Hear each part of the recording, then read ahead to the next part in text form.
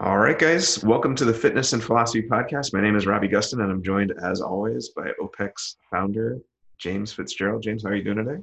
I'm good, Robbie. Good to see you again. See you too. So, you were saying right now it's getting pretty warm out there? It will be 91 by the end of the week here, 91 degrees Fahrenheit.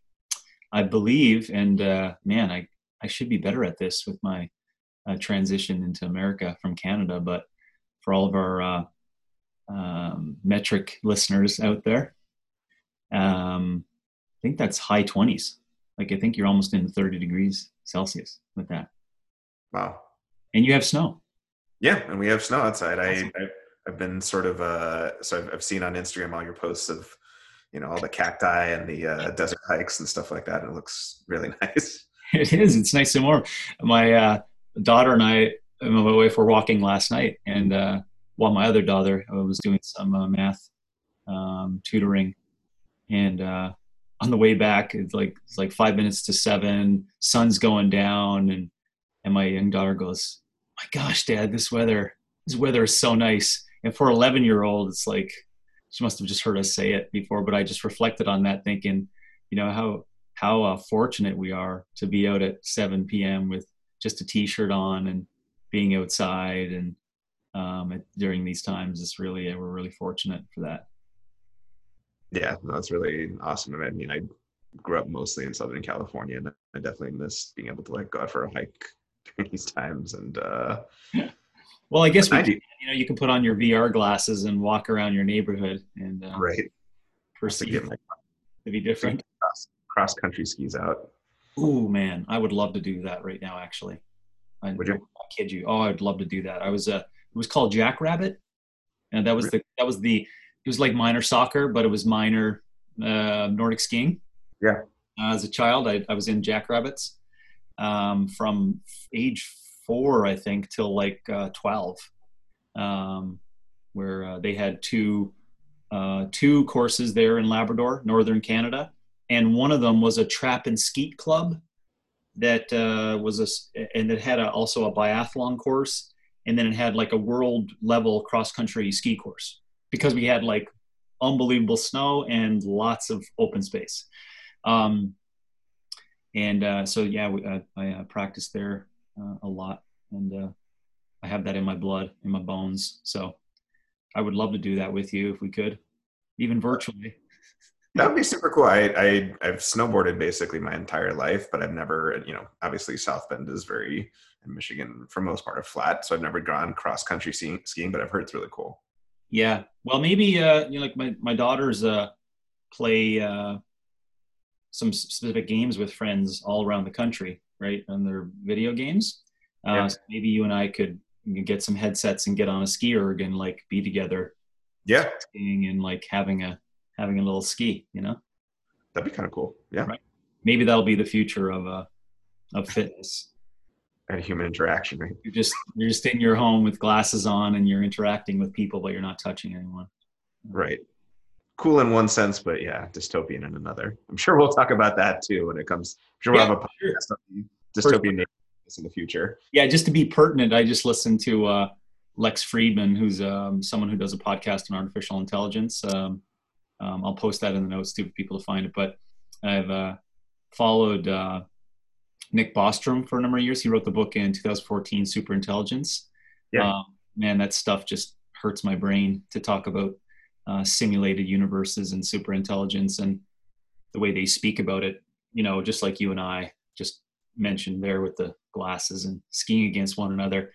There's always this discomfort in the conversation because of this lack of that human aspect to it. Yeah. I mean, I don't know if you've noticed this, but I mean, obviously we're all doing the best we can right now to, maintain relationships with people we have during this time. But, and you've emphasized this even before this was going on, but it's really brought home what you're missing when you do all this stuff digitally. I think there's, it's nice that we're able to do it rather than not, better than the complete absence, but you really get a sense for how much you're missing with that human element. Yeah. And that flavors someone's priorities in their life because what they what, as you know, we use the example, or if you remember in the course, that your car keys are never really a priority until you lose them. You know, just to take that as a material example, that it's the same thing. Some things go away, and you have a big recognition then as to what you find important.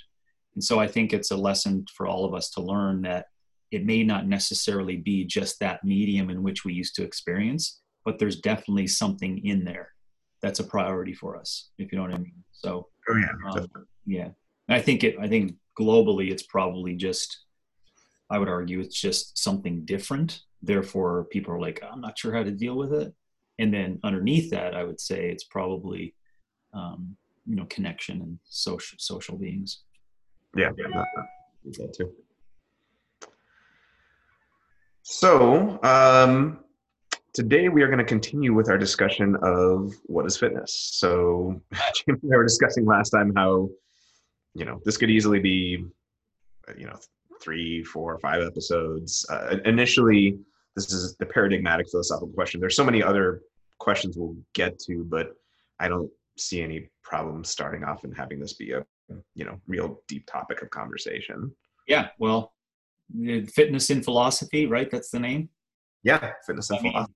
yeah, I mean, it probably take a decade to answer that question, so we're good to go Yeah, on it. Let's do a review of some demarcated things that we discussed last time, if you sure. don't mind, Robbie. I think I'll start off, and then you can say what we did after that. But I think we started off by just proposing the idea of language and the definitions that are currently there on fitness, or what was proposed. And did we move much further than that? Yeah, I mean, we did a broad general discussion about like what philosophy is and how it even works, how we investigate Right. That's that. Um, but yeah, I mean, we were talking a lot about equivocation and getting a clear sense of what it is we mean. Um, Trying to do a little bit of the demarcating of the descriptive normative project that we'll get into a bit more today. Like, are we just asking like, what is fitness? How would people describe fitness? Or more broadly, what should fitness be? yeah, yeah. Um, and things of that nature. So last time we asked a lot of questions, and you were bringing up rightly the fact that sometimes people get frustrated with philosophy because they say, "Well, is it just questions? Are there many answers?" I think we're going to continue with each of these episodes to have a ton of questions, but I think especially today and going forward, we'll get a lot more purchase on some reasonable, tangible, like um, things we can ground ourselves in that are starting places for thinking about fitness, like some maybe not concrete definition just yet, but like Yeah. some guideposts. Solid. Yeah, I look forward to you helping all of us with that. Um, so today we're going to continue that what is fitness discussion, um, and we're going to specifically focus on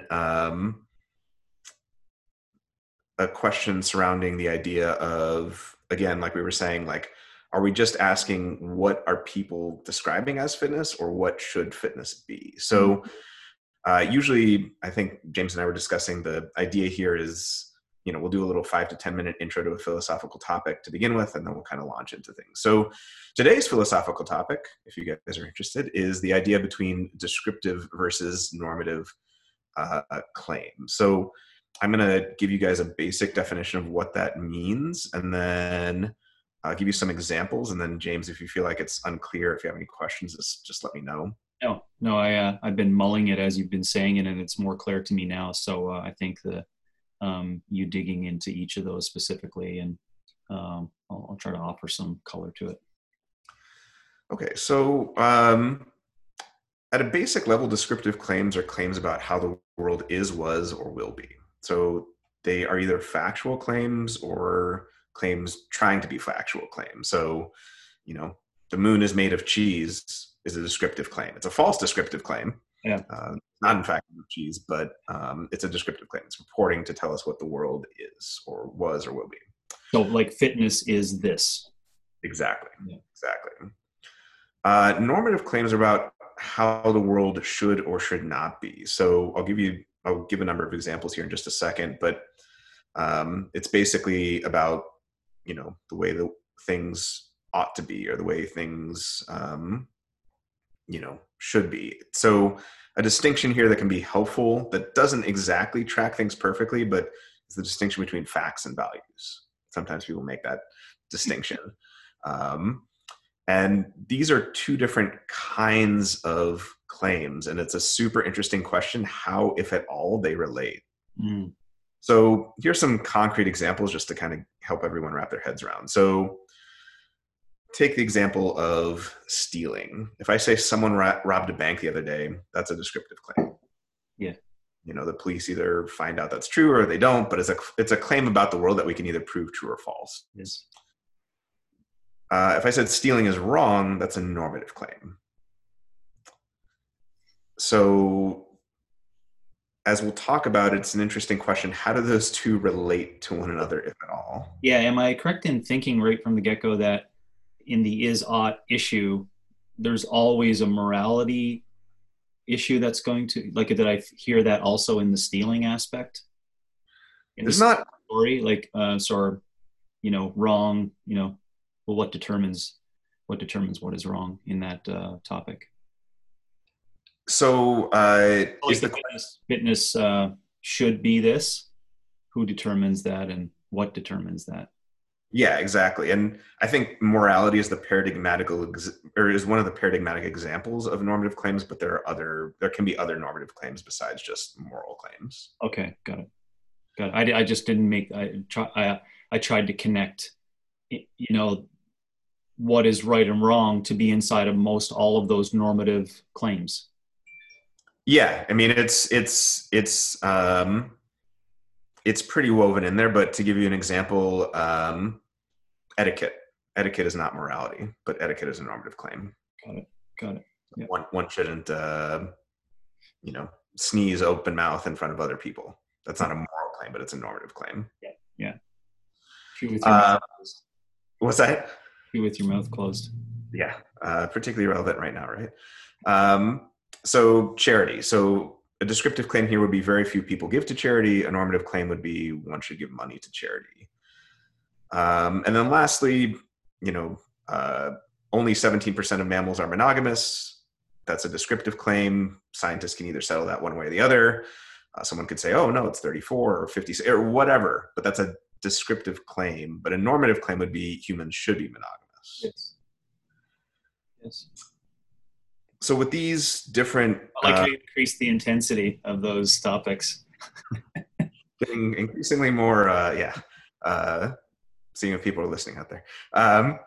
So with these two types of claims, there are basically a couple of interesting questions about each of them. So the first one is, what is the source of the claims? Like, where do they come from and where do they acquire justification? So with descriptive claims, usually their source and justification comes from things like biology, chemistry, physics, sociology, psychology, history. But with normative claims, the question is, where did these come from? And this is a really big question in philosophy. Is it religion? Is it philosophy? It's certainly not science. So take an example here. This is really important to point out because a lot of people get tripped up here. We don't know that stealing is wrong by doing scientific experiments, by looking at what most people do, by taking a survey, by looking at what people historically did, or looking at evolutionary history. Mm-hmm. None of those things by themselves, and not even all of them together, is sufficient to prove the claim that stealing is wrong. Mm-hmm. Does that make sense? Yes, it does. Yeah, unless you, and then it's still not, qualifying that stealing is wrong, but you start attaching the scientific method inside of the effects of stealing on the people that are stolen, that get stolen, right. Stolen. You know what I mean? It's like, so you're basing your conclusion of saying stealing is wrong because you said someone felt bad because they were stolen from, which that fact that they felt bad is a fact. The idea that in fact we can measure like what sadness is versus happiness in that, the amount of tears shed, etc. But still, it doesn't answer that it's wrong. Now, just to preview a little bit, I think later on, like one of the topics you and I were initially discussing is, so in philosophy, this is kind of taken for granted. You can't get ought from is. You can't get normativity from just is, mm-hmm. From descriptive claims. It's interesting though, in health and fitness, it seems relevant that yes, if biologically speaking, humans ate a certain way a long time ago, that does have a bearing on what we should be eating now. You may need to add additional premises in there beyond just the is premises to get you what we should be doing, but there seems to be much more of a tie there in health and fitness than one it would be led to believe by what is typically taught in philosophy. Mm-hmm. So, Yeah. interesting. Yeah. Can you possibly open up some ideas or conversation to how these or other examples where they don't connect? Because the is-ought one could be placed in other different areas where they don't align, like you just did, possibly with fitness. Because you made the statement that is does not mean ought, Yeah. right? So. Um, yeah, can you find another example where that does not apply, or an example where that does not apply? Um, so another example like health or fitness where it wouldn't apply? Or just another example in the is-ought argumentative area? Sure. So I guess just a typical example, like when we used to have, when I used to teach philosophy classes, when we would have debates, someone would say, okay, well, stealing is wrong. And someone would say, well, people steal all the time. That second person has said nothing against the first person. Yeah. Like they're literally talking past each other because these are two different types of claims. It could be the case that 90% of the world's population steals, and yet it could still be true normatively that stealing is wrong. So you need something extra in the mix to get those two to tie together. By themselves, the two are different claims about the world. Got it. If that's what Yeah, we're going it does. Yeah. So it's the language that goes inside of them that really offers if it can lead to one another. and it's the same. I mean, you hear these same things in discussions of monogamy or polygamy or something like that. Someone will say, "Well, humans should be monogamous," Yeah. and someone will say back, "Well, the vast majority of mammals are polygamous." Yeah. It could be true that the statement "humans should be monogamous" is in fact false, but saying most mammals are polygamous does not show anything against that first normative claim. Yes. Yes. Yeah. Or people should believe in God. Right. Exactly. Right. So the example there is vast majority of humanity, both currently and historically, does that by itself has zero bearing on that normative claim. Yeah. So just like we were discussing, another question is how do they relate to one another? Can descriptive claims be used to justify or discount normative claims? So by themselves, they might not be sufficient, but maybe they could be used as a piece Yes. of an argument. Or are they just, two completely non-overlapping worlds? Here's the descriptive stuff over here. Here's the normative stuff over here. And this is a simplification, but, you see this in all the time in things like science, religion. Not a perfect overlap there because religion does make certain descriptive claims about the world, but something that people can maybe turn to if they're having a hard time grasping the distinction there. Yeah, I like in my own brain, I don't know if it helps people, I do art versus science, and then it allows a little interplay that's there. Yeah. Like we've said, like you just mentioned, depending upon how we language what fitness is, can lead to a different normative, challenge. Yeah. We were discussing prayer. Like we proposed fitness is, and I think I said 3 or 4 different things, So it's how that's language that dictates how it's going to connect possibly to normative claims. Right. And the language component is super important. And that language component is meant to track what we're descriptions of the world in one way or another. Mm-hmm.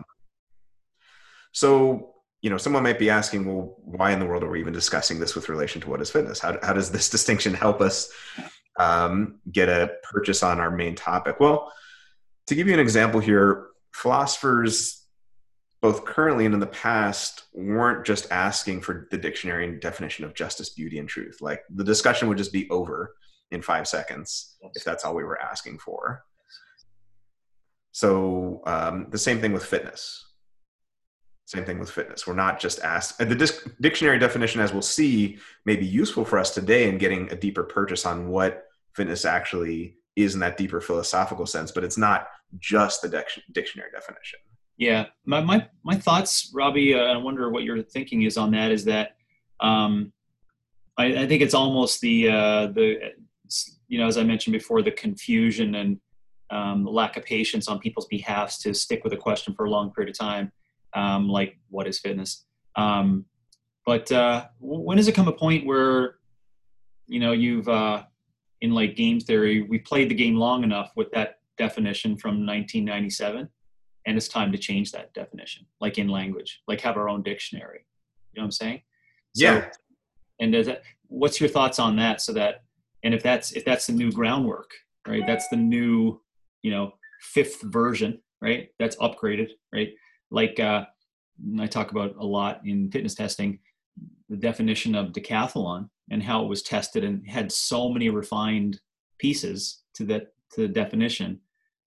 That practice of trying to define it over and over has really made it, so strong Right. in its definition. So any thoughts on that for us possibly not only just massaging this idea and discussing how you should think about all the options, but, a future where we do we get to a point where it's like we have words for it?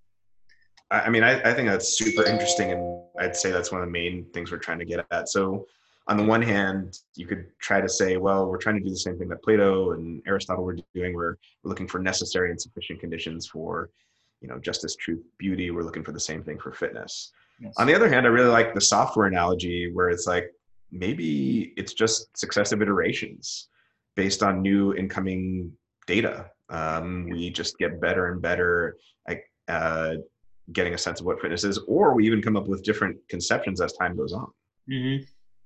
Yep. Whew. Yeah, a lot of thoughts to that one. I was just thinking about the issues with like using the concept of meaning, and being okay with the software idea for meaning and the definition of meaning for humans over time. That could get really, really well. It could be problematic for a whole ton of people because they want to have something they can latch onto.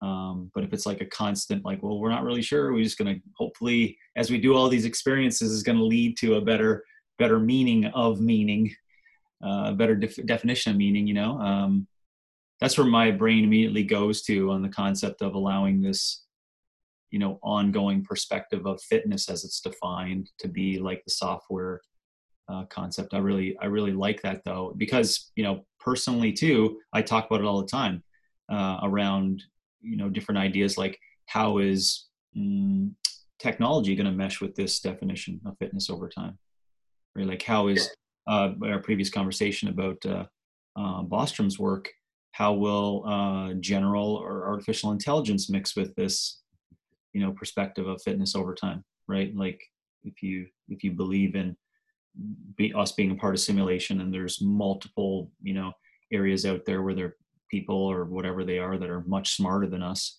when we're not even at our cap of intelligence.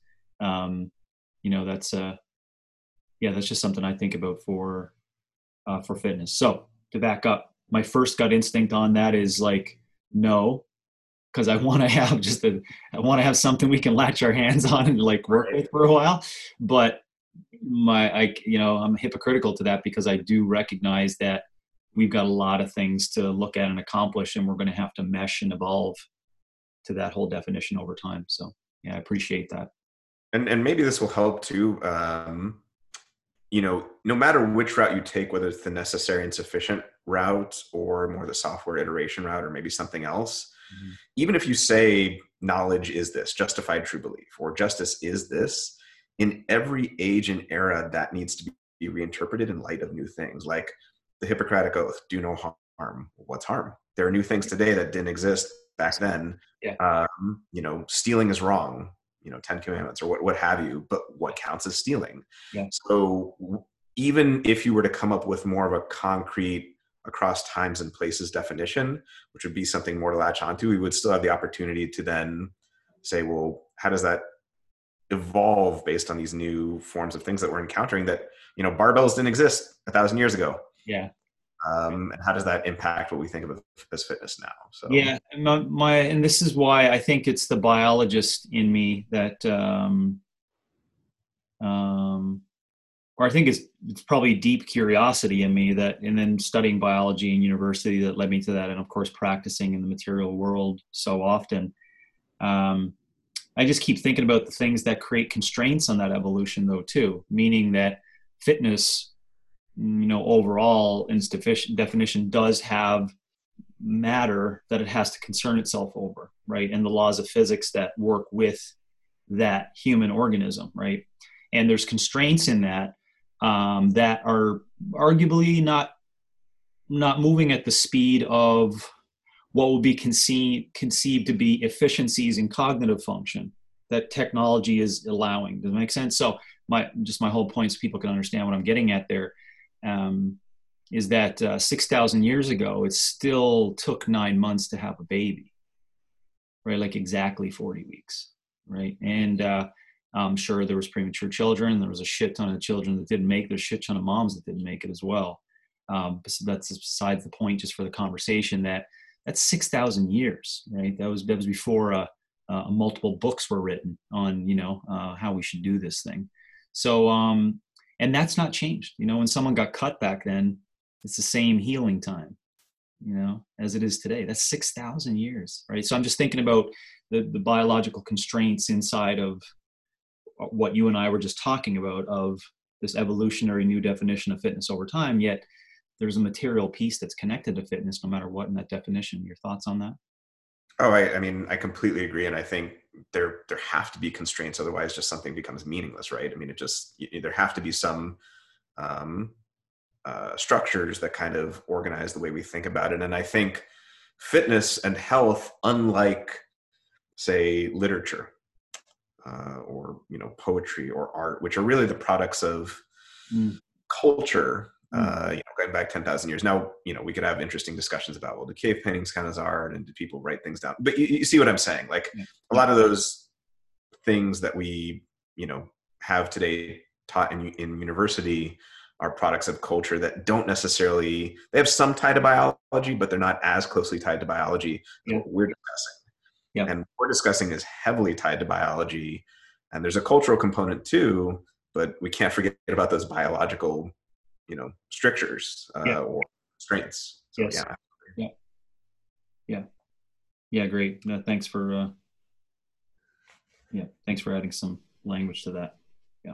Oh, no problem. Thanks for bringing it up. So, like we were saying, philosophers weren't just asking about the dictionary definition. They also weren't just going around and asking like, oh, I'll clarify this in just a second, but like, while Socrates was going out around and asking, what do you think justice is? What do you think truth is? He didn't just leave it at, oh, great, you think that, cool. Yeah. You know what I mean? Like, it's not just an inventory of like, oh, what do people think in 21st century America about fitness? We're not just doing a sociological survey about what people think fitness is. Rather, just like Socrates and other philosophers, we're trying to evaluate and make normative claims on how the term should be used. So part of our project that we're going to be doing here, I think, is descriptive. We're actually investigating how has fitness been defined? Yes. But it's also an evaluative and normative project about, is that right? Yeah. And what should fitness be ideally? Yeah. Yeah. The problems that I come into with that is this concept of group thinking, the concept of consumer capitalism, the concept of in the current day and age being surrounded only by what someone wants you to see, and you eventually feed into that, and also experience, which I've seen before in asking an audience a question. You have to also know what your relationship is prior to you asking that question. Because in human interaction, asking a question to an audience that just wants to appease you, for example, you're just going to get back the answer that you want to hear. Yet if I go on the street, and I ask 15 people I don't know, I'm probably going to get an answer based upon how I see that relationship, right? That relationship is brand new. they don't know me, right? I'm a white skinhead, just to use the terminal. That's okay for kids, I think. It's like I'm standing outside of Walmart asking questions on fitness. You know what I mean? So I gotta know going into asking those questions, right? I think that's an important part of the Socrates point, where he may have been surrounded by numerous people, all on a specific sociocultural level of understanding. So those are the things that I think about. I'm not sure if you can ease my pain on what's going inside of my head of asking questions to people who possibly may not be awake enough to what we're trying to get at, to the answer of fitness, if that makes sense. Oh yeah, I completely agree. I think there are a couple things to say there. So one would be, on a purely descriptive level, like a sociology, like we had someone at our gym at one point who was a PhD. He was going for a graduate degree in sociology, and he was just coming into the gym and just looking at what are people doing, just noticing, right? The descriptive project. Yeah. That's super interesting. It's cool. I think it's worthwhile doing. But to your point, with what we're doing, we have to be, and I think even in that descriptive project, he would have to be cognizant of like all those different factors going into it. But with what we're doing, we're really trying to evaluate and suss out, to what extent are these things true. And we're not taking them at face value as like, this is the way, the light, and the truth. We're taking them as maybe a springboard to help us think about the question. But we could approach as doing philosophy, we could approach the question from a completely different perspective, what I call a top down, where we say, I don't care what anyone thinks about fitness today. Yeah. We just want to talk about what would fitness look like as a journey from birth to death, in the ideal, irrespective of our current thoughts about it. Yeah. And I love that. And I was thinking, just as an idea, or you can let me know if I'm wrong on that, but the bottom up approach, I've also taken to indirectly and unintentionally by speaking to people and coaches from around the world.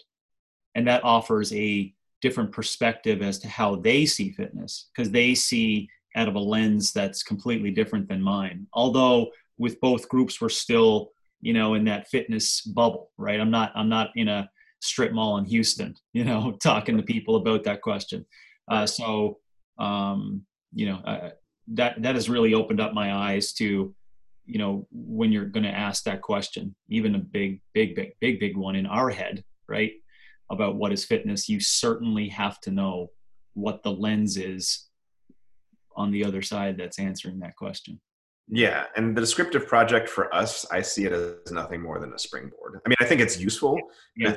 It's a springboard to then say, well, is this right or not? Yes. And you can get a clearer allow the scientific process to give feedback on what that is, Right. Exactly. Yeah. And do you think we're just going to derive at a point where we just come down to saying, well, this is how people are perceiving it, and we actually won't get to a real, like, what it should be? I think we can do both, honestly. I mean, and I'm interested to hear your thoughts too, but for our purposes, I think the more interesting question is what it should be. I mean, I'll leave it to others to kind of do the full-on descriptive project of, this community thinks fitness is this, and this community thinks fitness is that. I think that's super interesting, and we can glean data from that.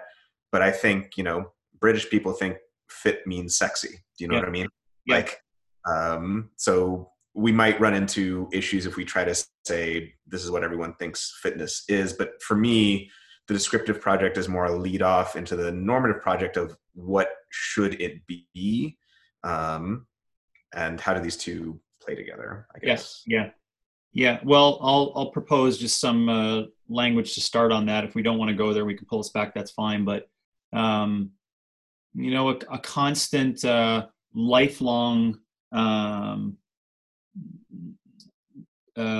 practice of physical expression that leads to people having really great thoughts and with an opportunity to continue to experiment around what their physical potential is, for the reason of that you can do it, and that you are a a material being, and that it's a practice. I would create some loose shoulds right there, that leads to autonomy, meaning like not Maslow's older style of self or self-actualization area, but around like you being able to maybe just do it without even knowing why you're doing it. I know that sounds kind of crazy, but it's an unconscious level of capability where people are just, practicing physical expression every day because they know they have this physical potential no matter how young or old they are. And they just want to strive towards like some slight challenges of whatever that is through like muscular challenges and breath and overcoming, movement solutions. Right. And I'll start there. I'll just lay the groundwork for what I believe should be. And then we can work backwards or say what could be right or wrong or some challenges in that. I mean, I think we have the next 100 episodes right there. I mean, just in terms of like, I mean, there's so many interesting things you said in there that I think we'll probably get a chance to discuss, but like, what do we mean by autonomous? Like fully autonomous? Does that mean you never have a coach again? Yes. What do we mean by habit or practice? What do we mean by, you do it just because you can, or you should do it just because you can? Can there be other reasons? Should there be other reasons? But I mean, I think as a first pass, if people are itching for a really good normative definition, I think that's a pretty darn good one. Yeah. Yeah. Well, I look forward to, because I agree with you. I think just on those couple of topics, they could be an episode unto themselves. The latter one, especially, I've thought a lot about that because it sounds so simple, but there's a lot in it that we move because we can. Really ties in that whole concept that I lean it up against. We shouldn't move because we can. That's what people have intentionally, as I've said this on our last episode, there's generations deep now of like thoughts that are embedded in people that it's like you need to move in order to take care of like whatever you want to do in your day to day. And my belief is that that's unconscious and incompetent. Okay. Yeah. And so that's why I say you move because you can, not because you're supposed to fix, Okay. poor lifestyle. Yeah. Okay. That's super helpful because that was something, I mean, I've been thinking about all along as I've been going through the course, but like, I wanted to get you to flesh that out a bit more because there are lots of things we can do, but whether we should be doing them or not, it's an interesting question. But now I see it a bit more as like a contrast to the, societal impulse of like, you need to. Yeah, exactly. Yeah. That's very helpful.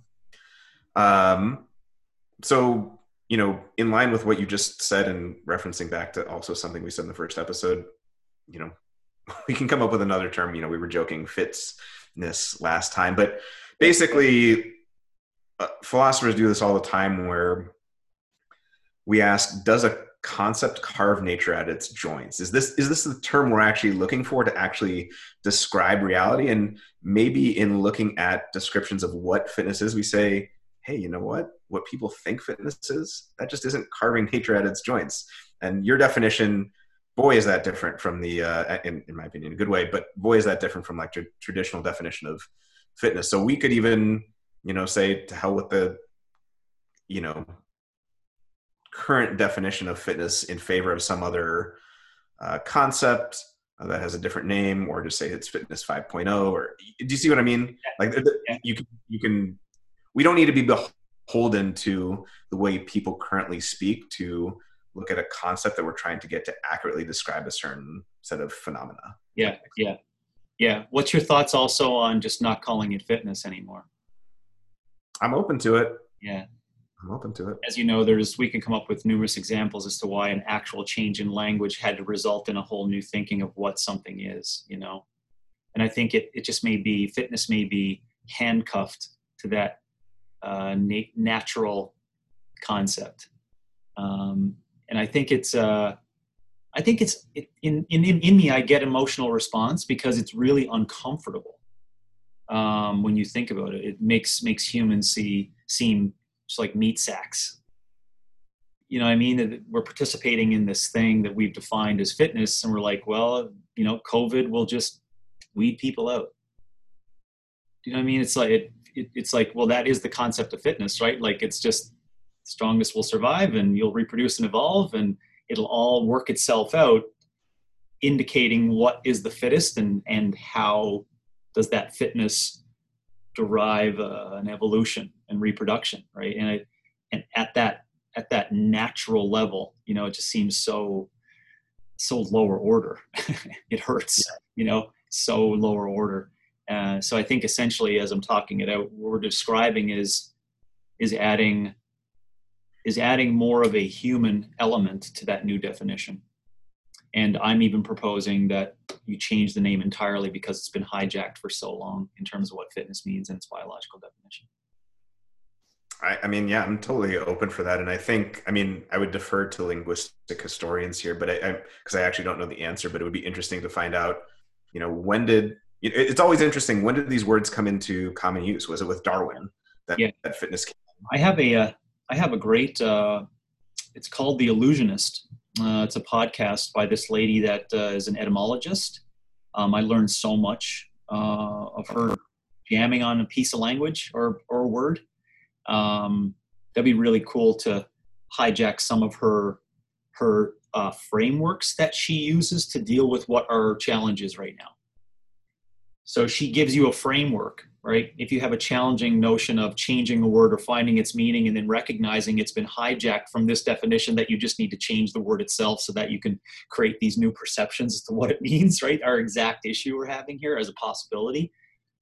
She builds a framework for that as to how you do it, because she takes you through numerous iterations of that specific word, and then you can see how it means. She adds stories and stuff to it. It's so powerful. So we'll either down the road bring her on or hijack some of her frameworks to help with what I just proposed there, if you're up for that, Robbie, over time.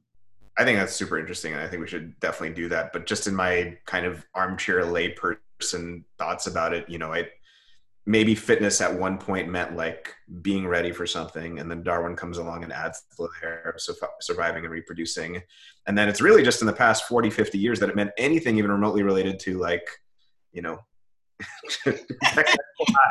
Yeah, I thought of the adductor, but you did the same movement, but it's only be seen in the video. It was so right. Good. Yeah. So, maybe it had these different, layers of a cake that have been added on, and maybe we're, you and I are kind of asking, like, is it like a Jenga tower or a cake where it's just kind of, it's falling over and we're trying to mesh these different things together that don't quite go, and maybe we just need to come up with a different concept. Yeah. And I just keep going back to, not to lengthen that out, but the words on, or just the physicality and this biological term that I use to describe every starting point for energy system training, which is expression.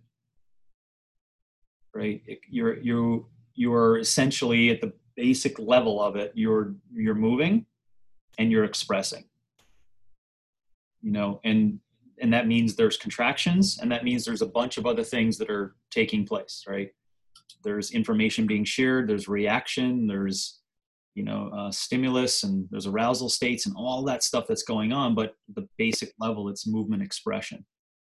And then I think it works its way into something that could look, and then it also, careful for those who I've been browbeating with the athlete versus human comment, but here we go. It then allows a mesh of all of that, right? Because we don't get into the area of what the intentions are of the movement expression. We're just backing up and saying, listen, it's just movement expression. And therefore it may envelop all of that stuff, which is soccer, at an elite level, right? It's still, in our language, whatever we call it, it's still fitness, right? Because it's movement expression, right? So it's a journey of physical movement expression, right? I don't even have to say physical, but movement expression, which fundamentally, has physicality inside of it. I think the area where it gets a little open for discussion is the autonomy point and that which leads to good cognitive function. Right, because maybe you've done this, and it'd be interesting to see again as a descriptive project, but if we were to survey 10,000 people, and if one of them said cognitive function, in terms of fitness, I would be surprised. Now that, again, going back to our initial point, that doesn't mean we just say, oh, well, guess what? Fitness doesn't include the notion of mental acuity. No, it just, people's way of thinking about it has been so colored by, ads and marketing schemes and all the rest of that stuff. Yes. Yeah. And then I think we'd have to back up, then we can probably put it down to go back to really ask for your expertise on that for affects versus effects, right? And then see what that means inside of that equation. That would be very important to look at. But I would agree with you. It's but just so I could like voice it out, where that comes from is to be really honest, is just see the affect of the constant push towards max physical potential of like what movement expression is, right? So there is a sweet spot to that where, as measured as what I relatively should have for my cognitive potential, it was actually not going in the positive adaptive direction, right? Like my vitality was lower. I couldn't reproduce, or I couldn't even try to reproduce. But I was doing movement expression. You know what I'm saying? So there's this sweet spot that there has to be a continuation into the language of that definition. Otherwise, it just leaves it open to like madness of movement expression. So that's why I add that cognition, because it also is a feedback loop. That's what cognition is like, get the stimulus, you're noticing, and that. And I'm also thinking, the more you become to recognize like intention and physical activity, there's actual, shit that's going on in your brain that's connected to your spinal cord, to the muscles. That's like that is a strategy that's physical, that if you don't honor it and do it correctly, it leads to the physical being just not being as good. And so you got to tie in thought around that. And sorry, that could go deeper in terms of like then strategies and yeah. No, I just voice that out. No, I think that's super interesting.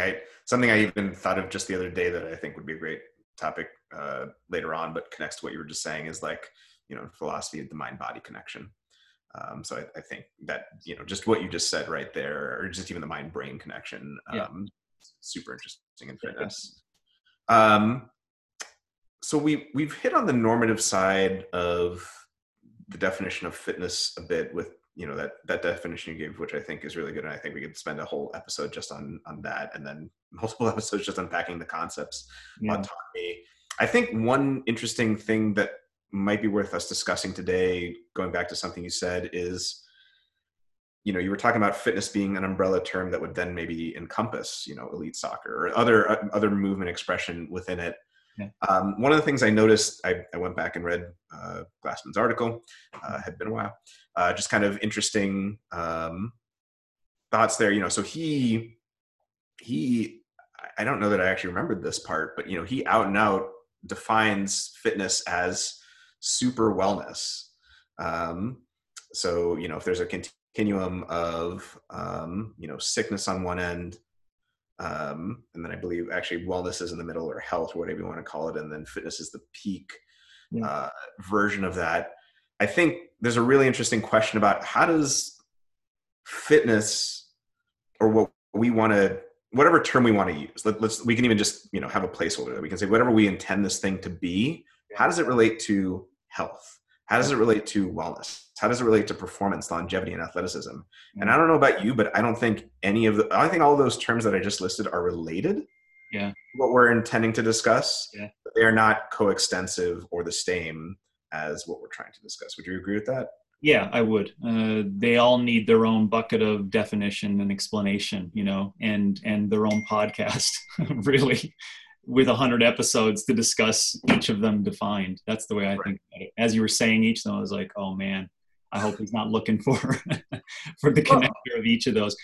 But to your point, and that's where I immediately go, is you have to define, what you consider to be health or well-being or longevity versus living well versus living long. And I think, that's where I would have to go before we want to like lump what does fitness mean to that, or is fitness inside of it? I mean, I think I do agree with you that this, I mean, each of these could be its own podcast episode and maybe multiple ones, but I mean, maybe an easy one to start off with, and you can correct me if I'm wrong here, but how would we, how would the compare contrast project of taking what we're intending to discuss versus athleticism yield insight into what we're discussing? I think that's Yeah. here is, Yeah. yeah.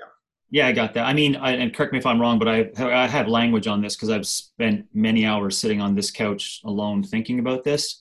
Um, that it goes back to what you define as health, and then what you define as physical expression, and then what you define as adaptation towards living well long.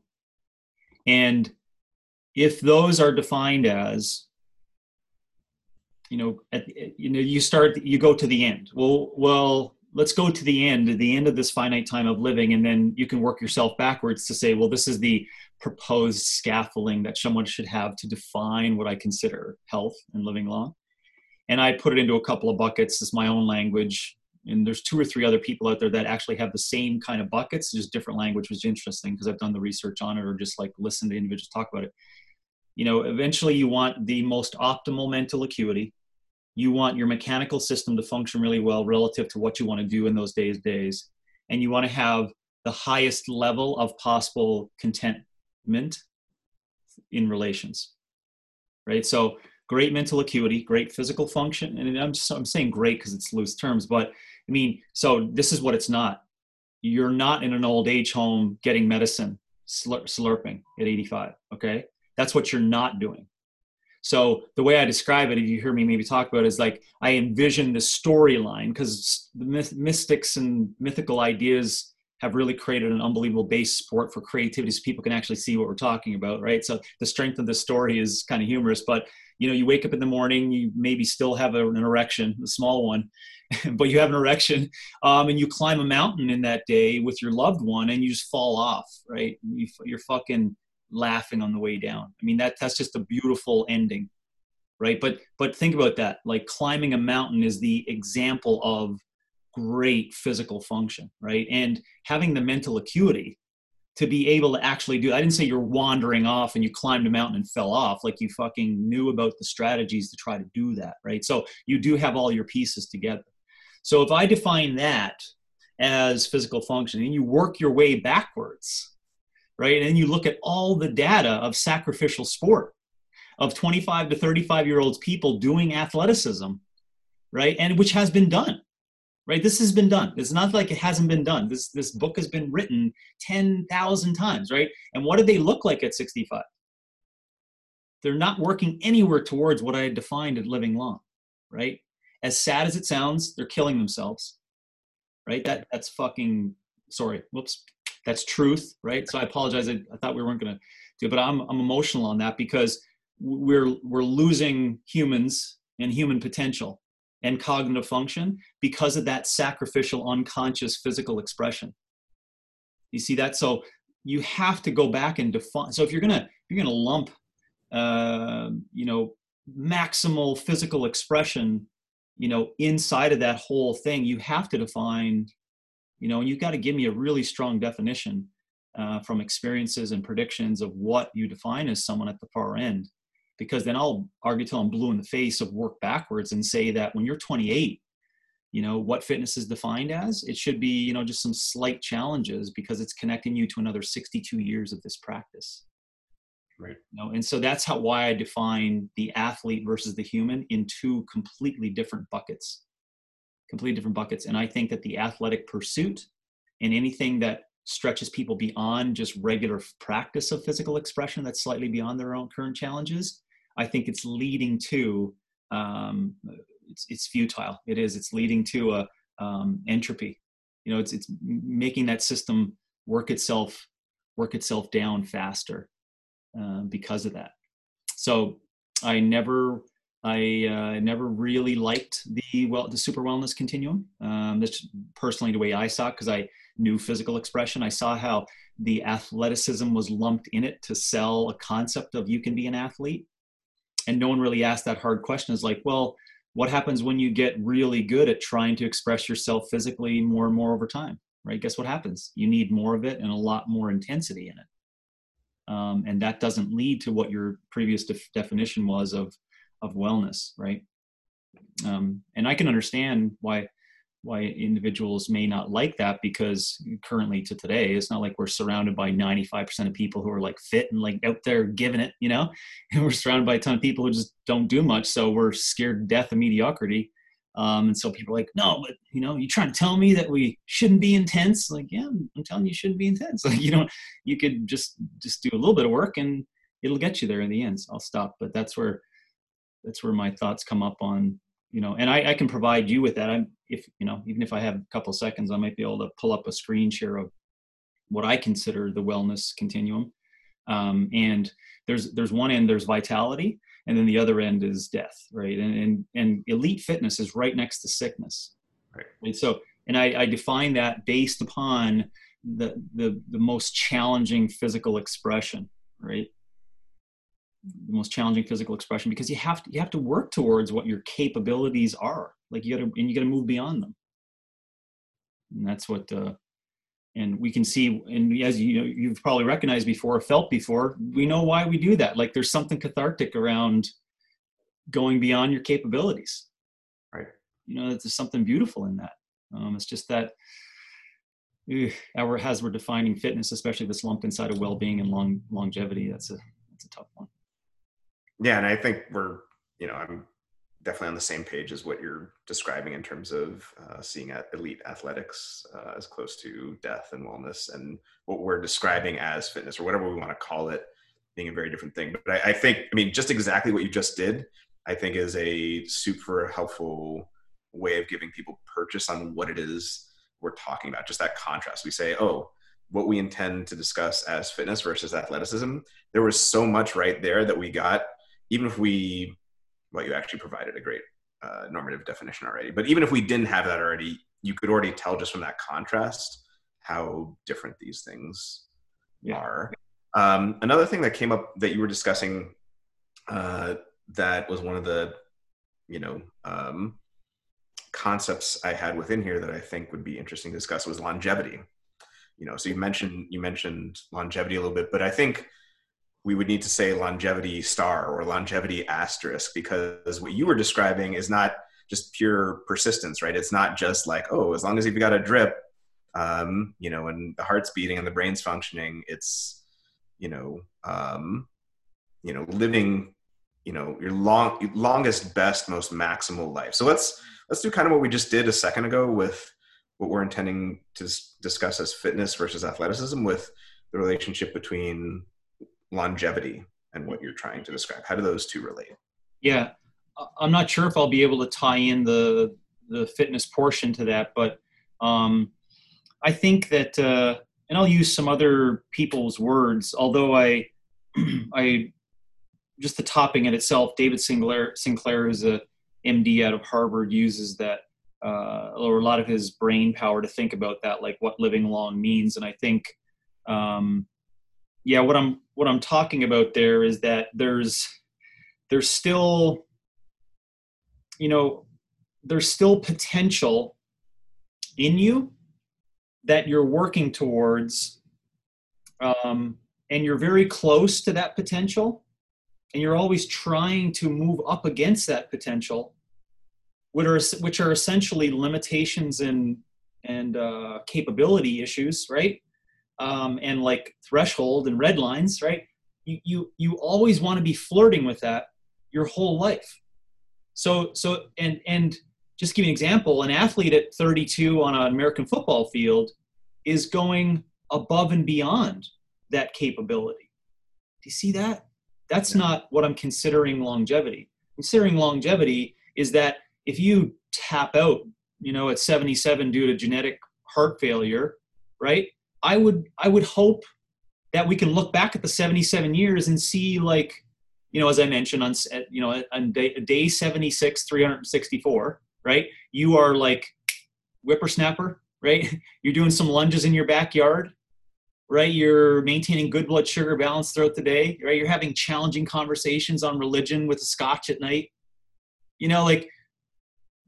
That's living. Next day, out. But the whole time you were working on your cognitive and physical potential. And we'll put it in there just because it's language, spiritual potential, right? The whole time.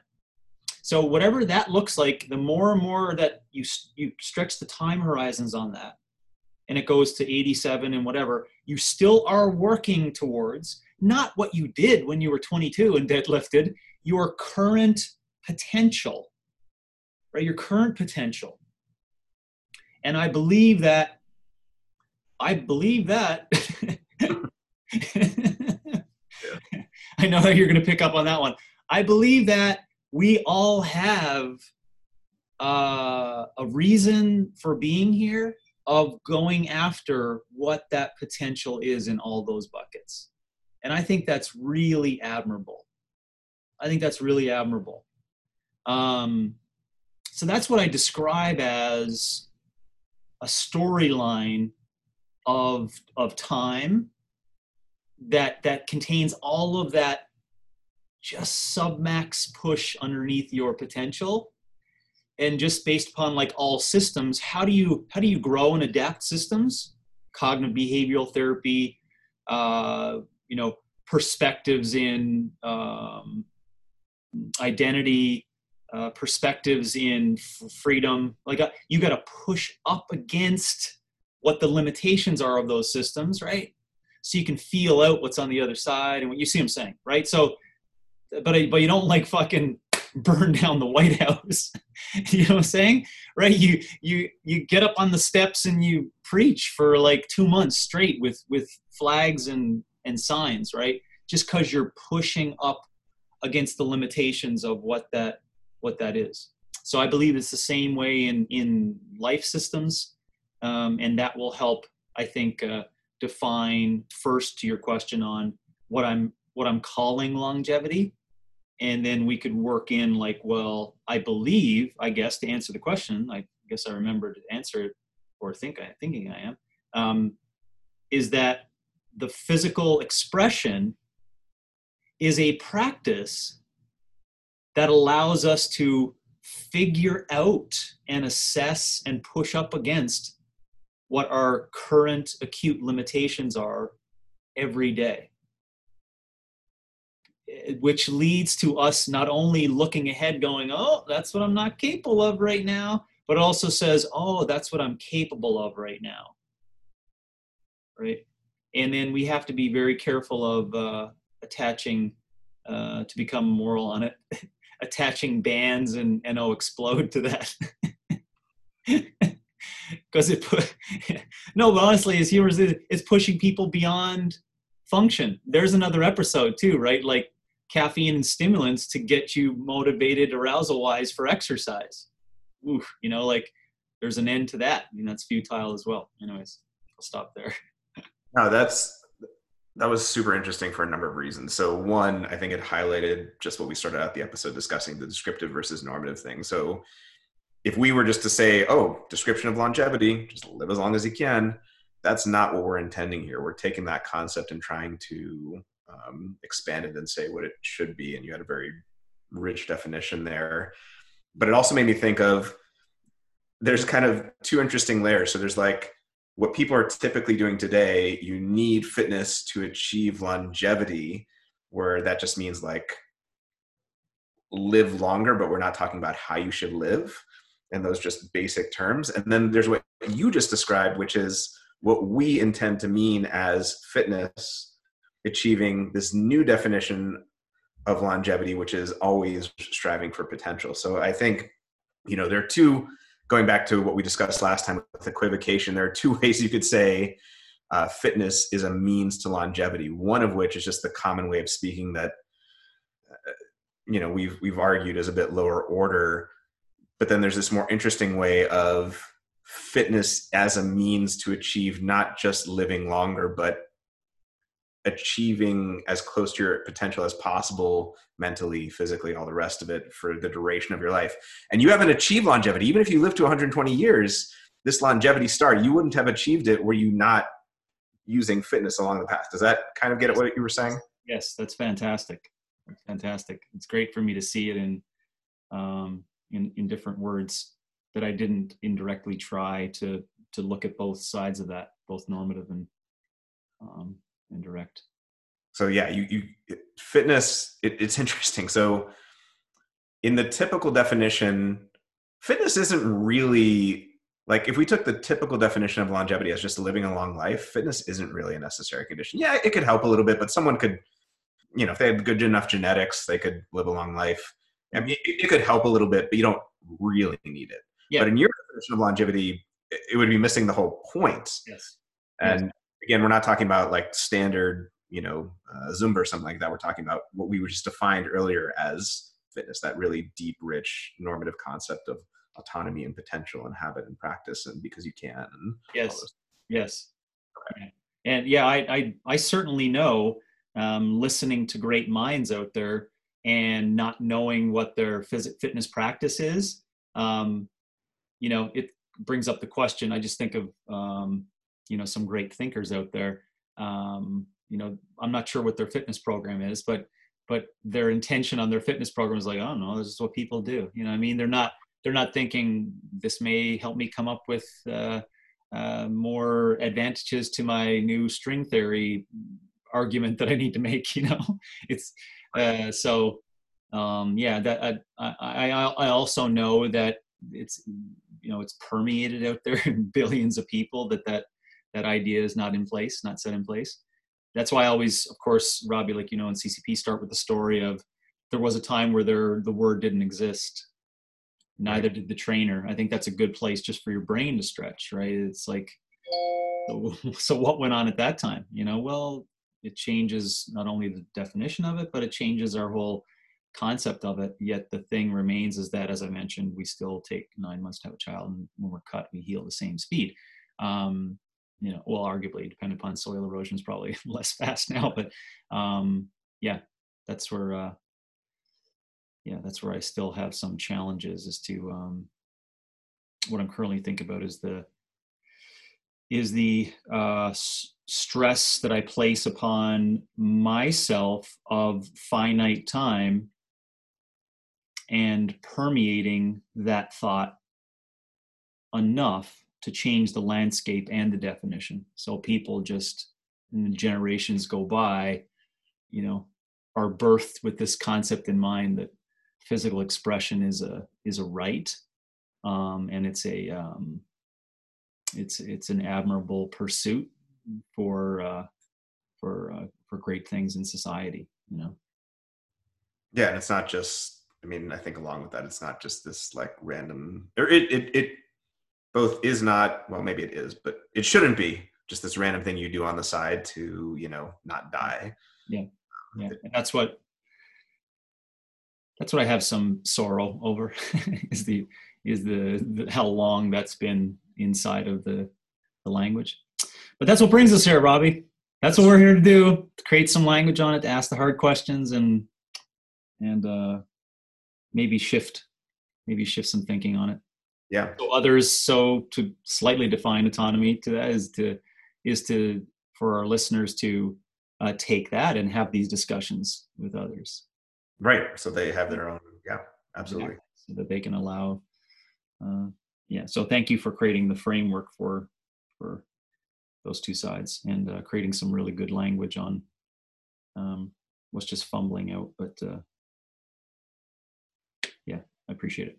No, thank you for sharing that. I know that was super interesting. I'd never, literally until you just said that, in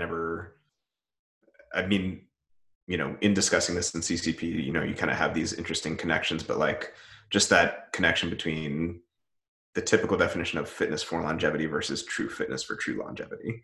That was super interesting. So I have a couple other questions and topics that we can compare and contrast what we want to talk about as fitness with like fitness versus health and wellness. But I want to just double check you real quick. You doing okay on time? Yeah, we got 13 minutes. Okay, so like you said, this literally could be a podcast or multiple podcasts, but let's just let's just do a little start on this, because I think the way you answered fitness versus athleticism and fitness and its relation to longevity was super interesting. Let's just do a little starter intro on what we are trying to describe as fitness, or this new concept, or whatever you want to call it, versus health. How do those two compare and contrast? How do they relate to one another in your mind? Yeah, yeah. Um, yeah. Whew. Well, health health has this yeah, I'm kind of stuck on that because I feel I am constrained by, having a whole other podcast on it. I think health has to be defined because it would be a similar word that's been hijacked to mean something. Um, and as examples of that, what you use as a word of health care and how people think about that, like caring for one's health, is, whether you like it or not, is all wrapped around a dysfunctional model, psychological dysfunction, physical dysfunction, disease model, right?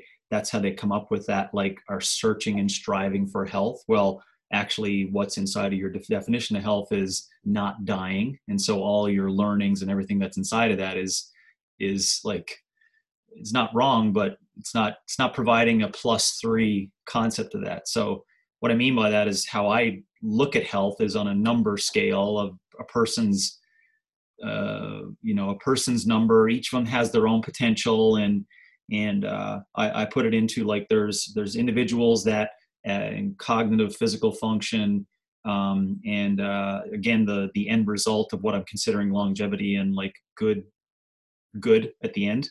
Um, there's -5s and there's +5s, and the +5 is vitality, and and that's probably what I mean by elite health or really good health, is tied into what is vital.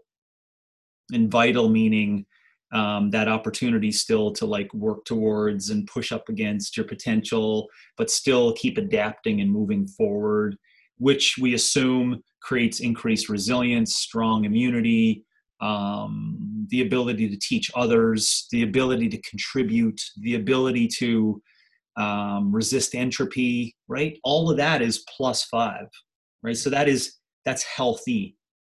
And then +1, you just started to learn about movement and get off the couch, and you know what it's like to eat broccoli and kind of feel better than when you had that chocolate bar, right? So and there's consistency inside of that. And then -5, not to categorize, but it is like, that's cognitive and physical dysfunction, right? Where it's just not good, stuff. And however that is, based upon the facts, you have a very low chance of that +5 being attained within a couple of weeks or for the rest of your life, right?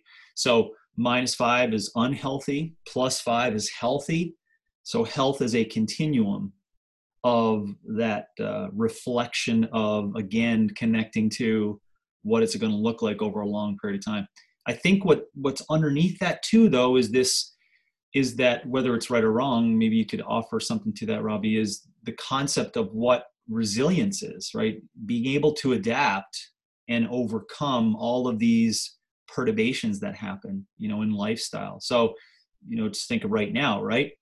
Who's the most healthy right now? I know that's a difficult one to use right now, but who's the most healthy right now? My answer to that would be those that could probably put up with 3 to 4 or 5 weeks of idleness and changes in lifestyle, right? See how that's a health definition, not A1C levels and, like, resting cortisol and how many push-ups you can now do, right? No, it's like, so underneath that plus -5 to +5, there's this, like, permeating language of resilience and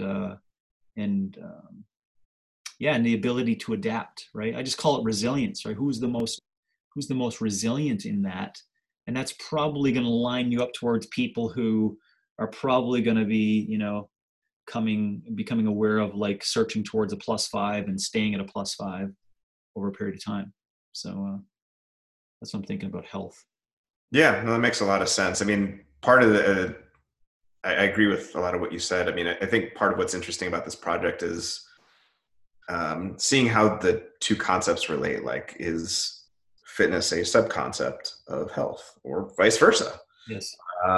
What you just said seemed to me to tie the two together in at least one way. I mean, I think we would both agree on the face of it. Fitness, or what we want to describe as fitness, and health are two different things. They are related, but they are two different things. Yes. But one very clear connector between the two that you just mentioned that we discussed last time is this notion of readiness. Yes. Or ability to adapt in certain ways. And maybe in fitness, that means one thing around certain physical tasks. It probably also has some connection to the health bit too, of like surviving things like, yeah. No doubt. No doubt. Yeah. I think some of the things that tie in there is maybe less in the language of fitness, but like to your word of readiness, people use that word lately because it's common athletic language. That's why it's inside of all of our thoughts. People don't know that's the reason why, but it is. But I take readiness in a 800 AD perspective. Yeah. Okay, that'll give you some new concepts of readiness. But that's inside of us, right? We have fight, fleet, freeze, whatever. There's 4 F's, based upon our systems for that. And we have a constant monitoring of that. Polyvagal theory would discuss that, of saying we have this constant monitoring of like what's happening in our entire universe and what's going on. And I just use the word, we sniff that out, right? We do have the capability of sniffing that out.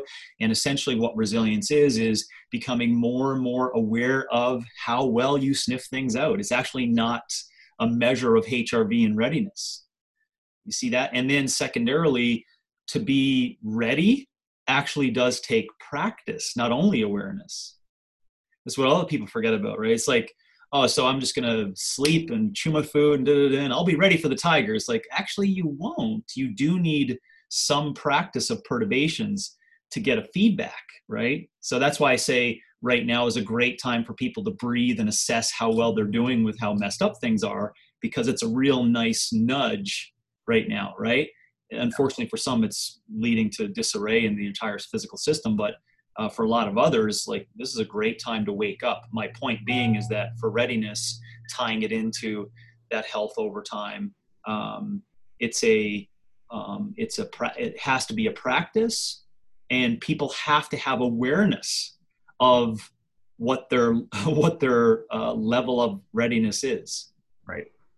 That makes sense. Yeah, that makes sense. And I mean, man, we just keep coming up with podcast topics, but even just the notion of like readiness, again, to take the famous example that we've discussed before, like, does it mean ready to go fight a fire or fight a war? You know what I mean? Like that had been co-opted by a certain fitness movement that said, that's what readiness is. But there's a continuum of that. There is. You need to be that extreme. So. Yeah, there is. And where it's going to push up against is the unconscious max physical expression again for no purpose. Do you see that? So you're essentially training to get ready for something that you will never have to be ready for. And so what are you now pushing up against? A decrease in longevity. So you see that there's that sweet fine line of this.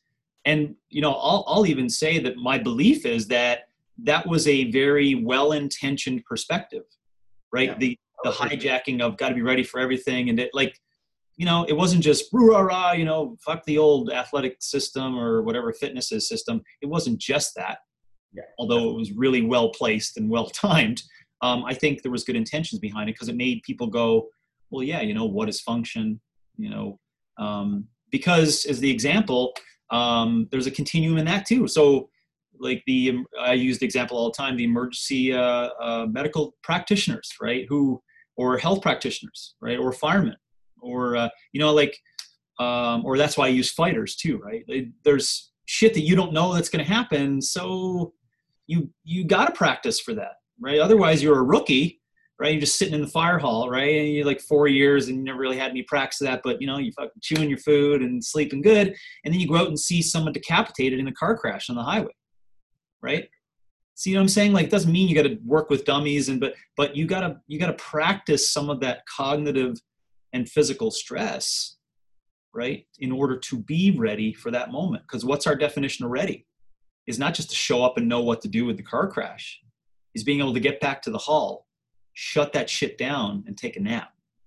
And I can tell you that that fireman doesn't do that when they're not ready for that, right? So there does tie in. There's a lot of color in that answer for people who do need to practice that for a specific function.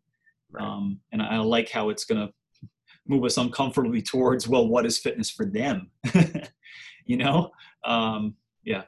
But I think we can safely say that from a Gen Pop perspective, they don't need to learn a bar muscle up to get themselves out of a burning building. I once had that as I kid you not, I once had that as a justification for the functional aspect. No, it's actually chewing your food. That's right. I back up. I'll just leave that for everyone. Chewing your food is actually going to get you to that, making good decisions and having good readiness towards those unbelievable, stressful periods. Yeah, that makes a lot of sense. So I think time-wise, it's probably a good place to wrap things up. James, as always, thank you so much. It was an awesome discussion. Yeah, likewise. I look forward to extending this out. Yeah, me too. Thank you. All right, thank you.